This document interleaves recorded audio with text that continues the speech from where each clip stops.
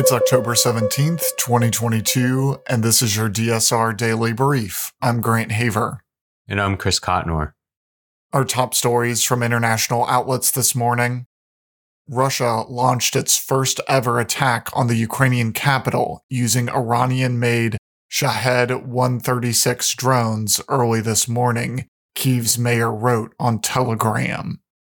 A fire broke out at a non-residential building in the central Shevchenkivsky district, while several residential buildings were damaged, according to the mayor.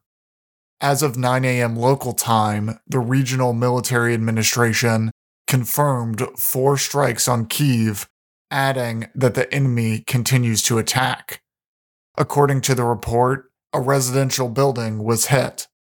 The Kyiv Independent adds that kamikaze drones struck Kyiv Oblast for the first time on October 5th, hitting an undisclosed building in Bila Tservka, located some 75 kilometers south of the capital. Until today, Kyiv had remained untouched by the Iranian-made drones that Russia has increasingly used to strike targets across Ukraine. The BBC reports that Chinese President Xi Jinping said there would be no wavering on the zero-COVID policy because of the need to prioritize saving people's lives in a speech at the Chinese Communist Party Congress currently underway. There was not even the slightest acknowledgement of the social and economic pain being caused by the policy. Other massive challenges being faced by the government, but which didn't get a mention, include soaring youth unemployment and the property crisis. Instead, this nearly 2-hour-long speech was heavy on standard party rhetoric and short on actual solutions to China's problems. The largest applause, no doubt scripted, came when Mr. Xi spoke about unification between mainland and Taiwan. He also defended the much-criticized state security law in Hong Kong, which he said had restored order to the city. Likewise, he justified the demolition and alterations to many mosques in the northern Chinese provinces of Ningxia and Xinjiang, home to a mostly Muslim population, by saying that religions here must be Chinese in orientation. The Guardian, a liberal UK newspaper, reports that Liz Truss has sacked Kwasi Kwarteng as her chancellor and replaced him with Jeremy Hunt, ahead of a U-turn on key sections of her disastrous mini-budget, as she launched a desperate attempt to restore her crumbling political authority. In a rapidly moving sequence of events, the Prime Minister first dismissed Kwarteng, her longtime friend and ideological ally, as well as Chris Philip, the number 2 minister in the Treasury, who is being moved to the Cabinet Office. The sudden reshuffle came just before Truss was due to hold an emergency Downing Street press conference at which she was expected to U-turn on plans set out last month to not raise corporation tax, part of a largely unfunded mini-budget that sparked turmoil in markets and shredded Truss's credibility just weeks into her role. The Prime Minister's own position is seemingly in peril, with Tory MPs actively plotting her downfall, that she concluded sacking the Chancellor was essential for her political survival. Elsewhere, this morning's Japan Times reports that Prime Minister Fumio Kishida said Monday that he has instructed the Education Ministry to investigate the Unification Church over its problematic spiritual sales tactics, which could pave the way for the group to be stripped of its religious corporation status. It is the first time the government will exercise its authority to investigate a religious group based on the Religious Corporation Law, which allows the government to investigate religious organizations suspected of wrongdoing. The religious group came under scrutiny after former Prime Minister Shinzo Abe was shot dead in July, with the suspect believing Abe had strong ties with the Unification Church. The suspected gunman reportedly experienced financial hardship after his mother donated more than 100 million yen to the church, essentially bankrupting the household. Under the law, if the group is deemed to be violating the law or conducting activities significantly damaging public welfare, the government has the authority to start the process of stripping the group of the status. A court will then decide whether that will go ahead. Le Monde reports that the members of the K-pop band BTS will serve their mandatory military duties under South Korean law, their management company said this morning, effectively ending a debate on exempting them because of their artistic accomplishments. Big Hit Music said the band's oldest member, Jin, will revoke his request to delay his conscription at the end of the month and undertake the required conscription steps. The 6 other members also plan to serve in the military, according to the company's notice to financial regulators, which it describes as management-related information that could possibly affect investment decisions.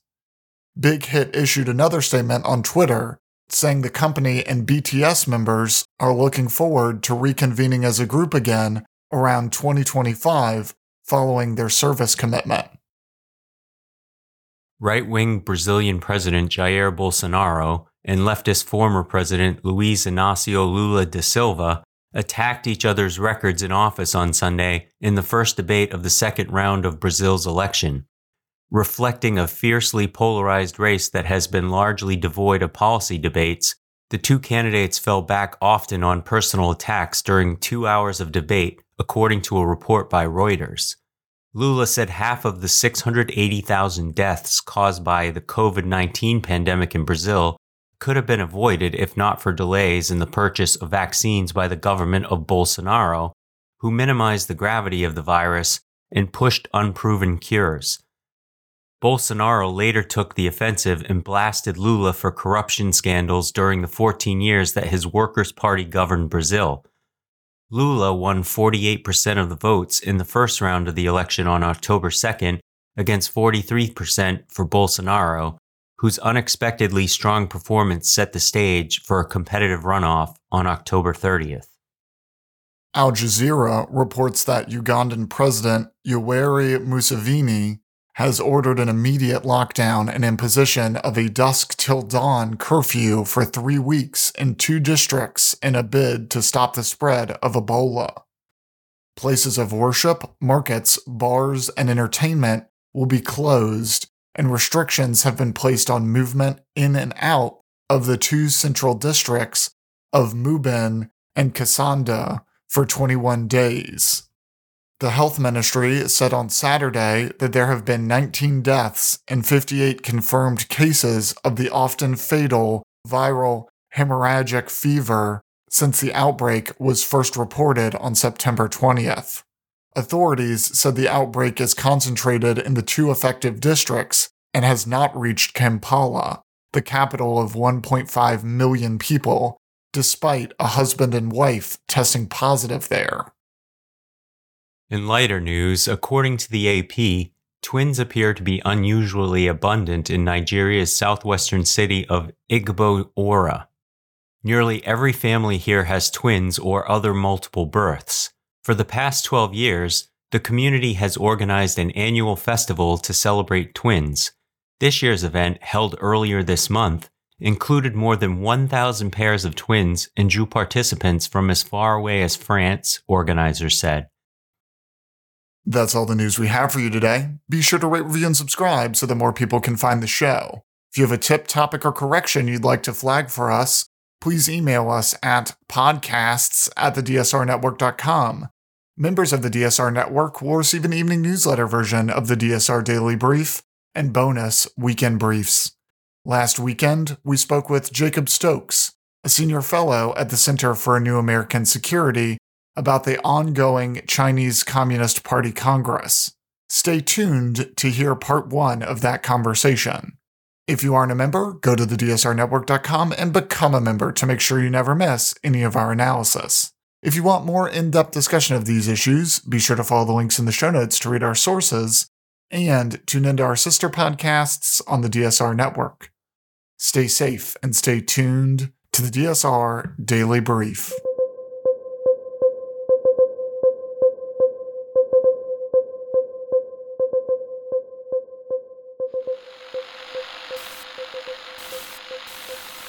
Jacob, thanks for joining us. Hey, Grant. Great for having me. Hey, Chris.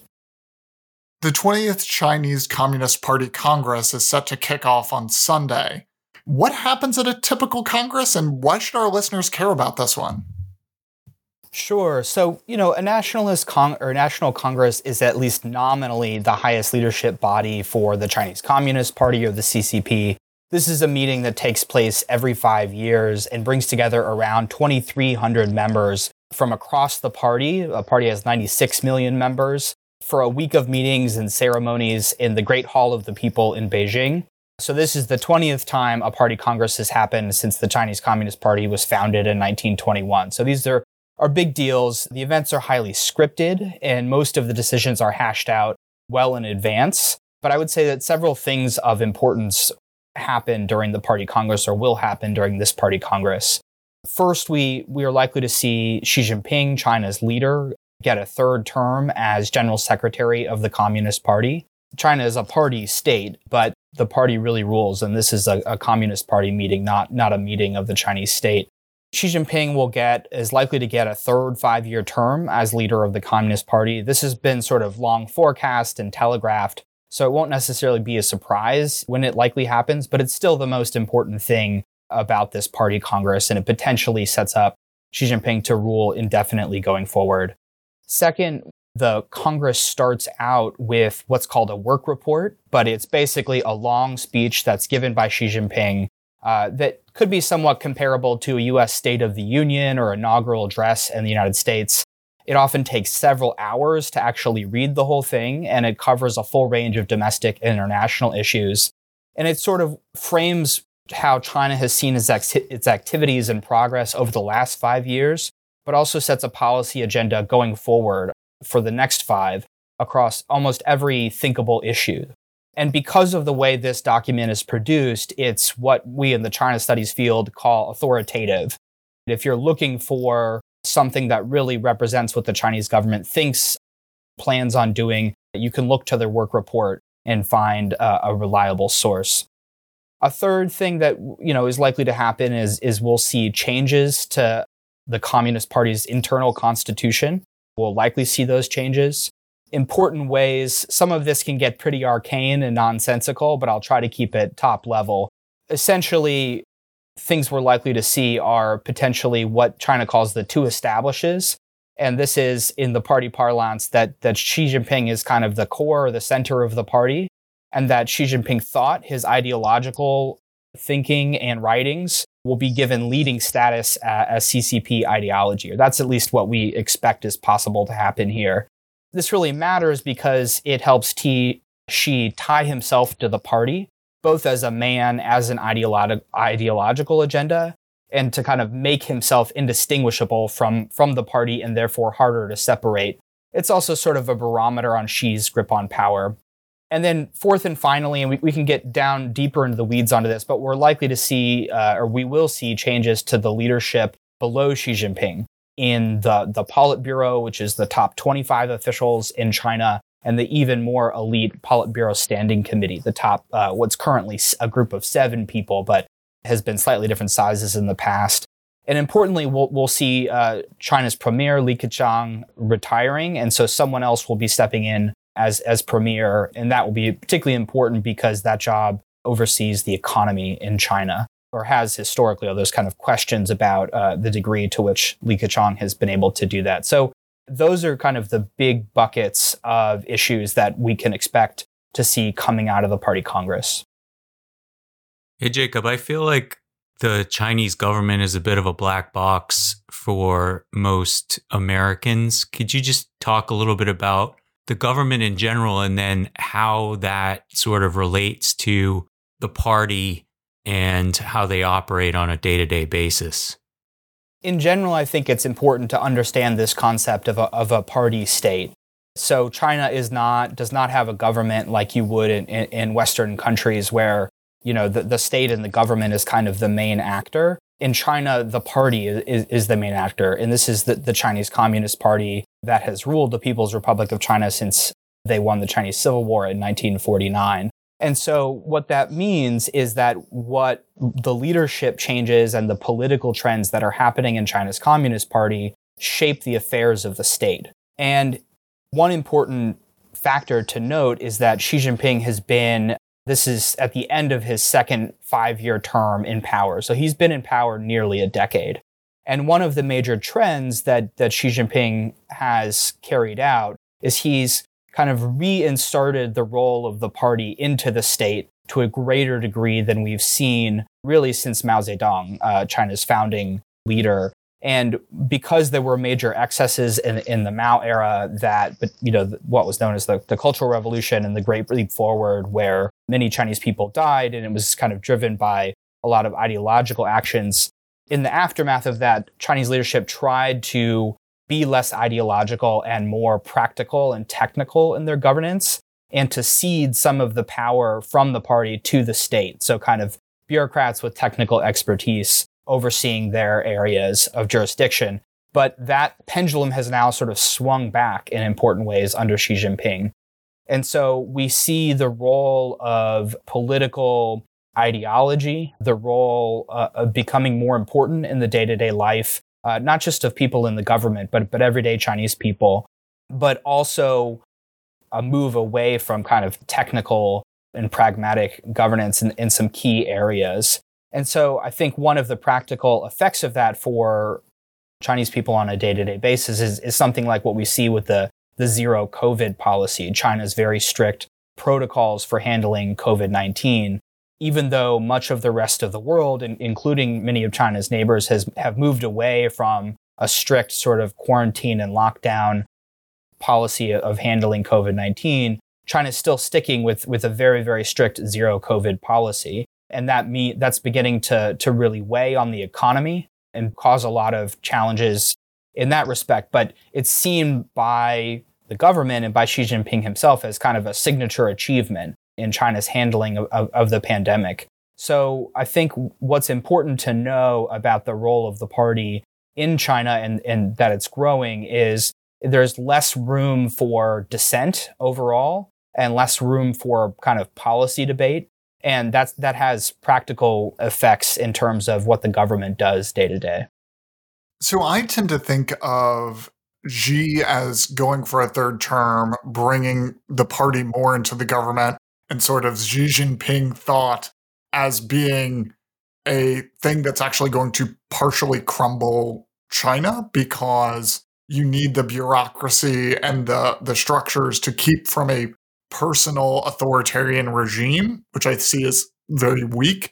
Do you think that's the case? Do you think this is potentially problematic? Or do you see this as like Xi just wants to be the best and 5 years from now he'll shuffle off and be just another former grandee?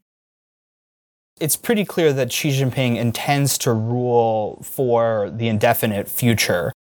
One of the things about what had previously been sort of seen as the Chinese system in at least the last 2 decades under Xi Jinping's 2 predecessors, Hu Jintao and Jiang Zemin, was essentially you would get 2 terms, but at the end of your first term, your likely successor would be brought up into the high ranks of the government, at least the Politburo, if not the Politburo Standing Committee, and so that you could begin to train them and there'd be kind of a sense of policy continuity. But in effect, what it also did was make Chinese leaders, there's a little bit of a lame duck kind of dynamic going on, like we would have in the United States as people start to look to the leader in waiting rather than the leader who's already there. And so Xi Jinping wanted to avoid that status. In addition, there's always kind of a balance in the post-Mao, and especially the post-Deng Xiaoping era in China. There was a move away from kind of centralizing authority. And in the Chinese system, the result had been in a couple decades that there were kind of fiefdoms within the government, within different factions. And one of the effects of that had been a growing corruption, especially as the Chinese economy grew. There were a lot of opportunities to use political power to build wealth. And so when Xi Jinping came to power, he saw his predecessor, Hu Jintao, who was universally considered a pretty weak leader, in part because he was subject to these forces and wanted to fix that. Because it was important to him, he thought, to be able to carry out his agenda, he needed to address corruption in the system and re-centralize power and bring back kind of ideological fervor in the party. Of course, at the same time, he used that, especially the corruption crackdown, to take out his political enemies in different factions of the party, and thereby remove people in the system, most of whom were legitimately corrupt, because a lot of the system drives you to that place, but also that could have been alternative power bases to Xi Jinping, and has pretty systematically, very systematically, gone about taking out what could be alternative power centers, both in the government, but also in society, in places like large tech companies. I would say that over time, that's certainly authoritarian governance. The record is pretty bad over a long period of time.